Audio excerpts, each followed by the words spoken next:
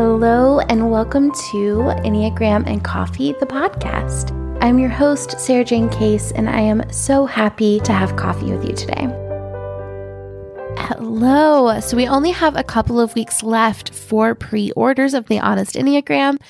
If you aren't familiar, The Honest Enneagram is my new book all about the Enneagram, where we break down each of the types in detail, but also each of the types in my honest method. The honest method is where I talk about honoring your strengths, opening your eyes to your blind spots, noting your motivators, exploring your relationships, softening your path to personal growth, and turning that into something beautiful.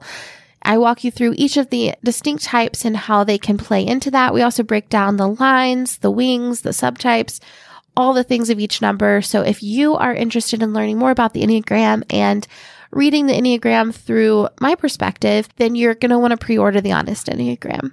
I encourage you to pre-order because you can get access to the typing workshop completely for free if you go to thehonestenneagram.com, or you can help me out. Pre-orders are a really big deal for authors because it helps us to get new eyes on our work. It kind of tells Amazon or all these online websites that the book is of interest to people, and so it really keeps pushing it forward. So if you're going to order the book, if you pre-order, it would mean the world to me.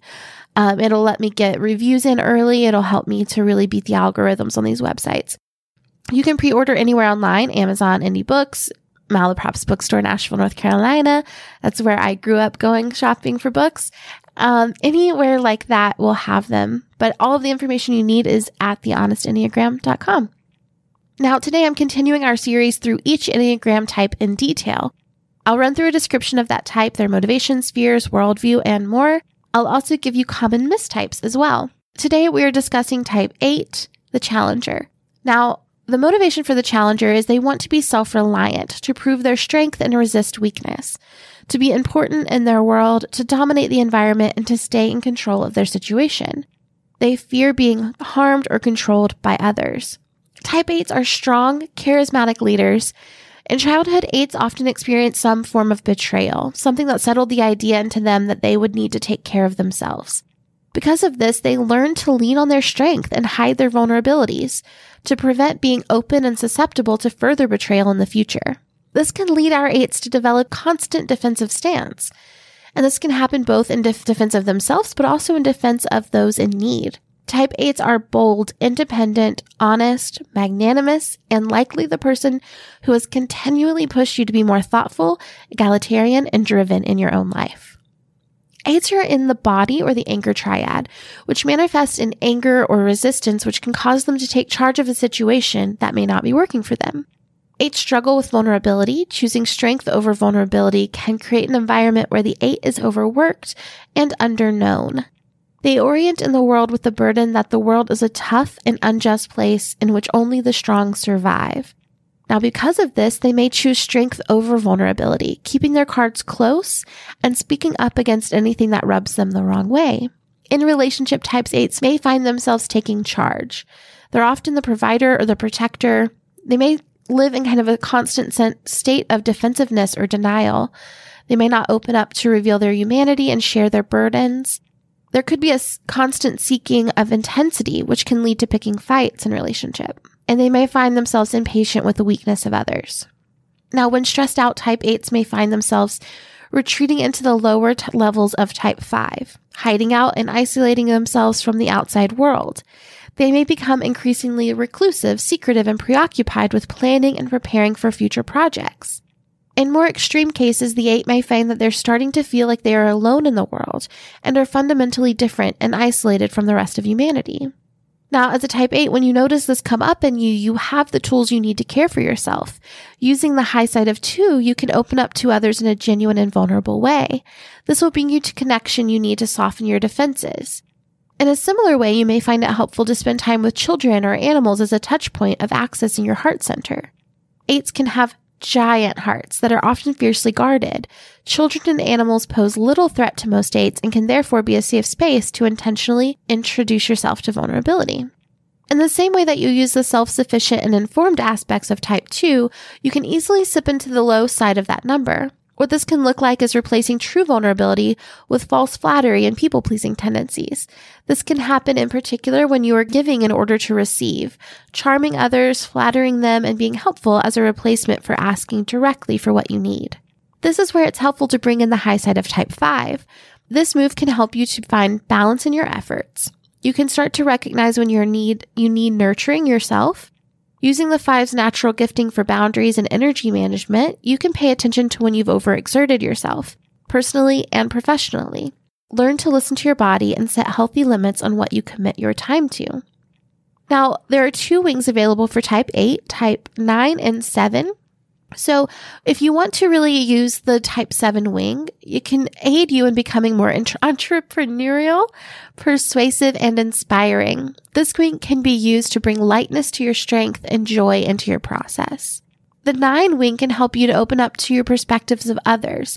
It can also aid you in being more steady and less easily agitated. This can also be a great place for you to pull in servant leadership qualities that will serve you well in life.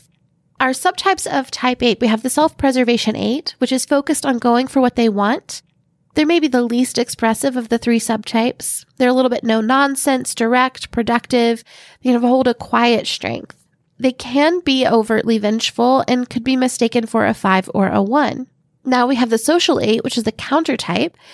This type tends to be service-minded, loyal, and friendly, aware and protective of the exploitation of other people, less quick to anger than the other subtypes. They can find themselves very busy with projects or ideas. They possess a blind spot where their own needs for love are concerned. This type can resemble a 9 or a 2. Finally, we have the 1-1 8, which is rebellious. They're emotional, contrarian. They don't mind being seen as like the bad guy. They seek power and authority. They focus on excessive pleasure in life. They're the most intellectual of the 3 subtypes. They demand loyalty, but may not be faithful in return. This is the most direct 8 stereotype, so they're not necessarily likely to be mistyped. Now let's run through the common mistypes. So both type 1 and type 8 can kind of be dominant. They can have a strong sense of inner authority and may prefer to dictate the tone of a situation. They may both think that they know the right way, although the 1 will be guided by morality and the 8 by power. 1s also tend to be more concerned with proper behavior and politeness, while 8s can be a little bit like a bull in a china shop. Type 2, I actually think of type 8s as type 2s underneath a thick wall of armor, and type 2s as 8s who are scared to be disliked. How we can use this to tell them apart is that 8s are less vulnerable than a typical 2, and 2s use tactics to get their needs met, while 8s ask or take what they want. So a 2 might use flattery or service as a way to get you to flatter or do things for them, while an 8's just going to be very direct and straightforward about what it is that they want and need. Now, type 3s and type 8 can mistype. Both are competitive, dominant, and driven. 3s are more concerned with appearance than 8s. They want to be admired and liked, while 8s may even delight in being difficult. While both are driven, 3s are driven with the motivation to be seen as successful, while 8s are driven with the desire to be in charge. Type 5 and type 8 can mistype. They're both self-assured, independent. They like to take care of themselves, and they can both be a little bit unapologetic and direct. However, the key difference here is their presence in the world. 8s are grounded and earthy, quick to take action, and can dominate a room. 5s can get caught up in their heads. They tend to withdraw and may not always insert themselves into conversation. Finally, type 7 and type 8. Type 7s are more likely to mistype themselves if they have a strong 8 wing, but both can be dominating, they both resist control, and they both enjoy adventure. However, 8s tend to be more dedicated to their work and relationships, while 7s may be more inclined to kind of bounce around. Now, that's our description of the 8 for today. Let me know if it resonates with you. As a reminder, do not miss out on your chance to pre-order the Honest Enneagram. You can get all the information you need at thehonestenneagram.com. And if you have any questions about that for me, hit me up on Instagram. I'm happy to answer any and all that I can get to. As always, if you are listening to today's podcast, it would mean the world to me if you would take just a second, leave a rating and review on iTunes. Those 5-star reviews do us a huge favor as podcasters. It really helps us to get our work in front of more eyes. And again, as always, I'll see you in the next episode.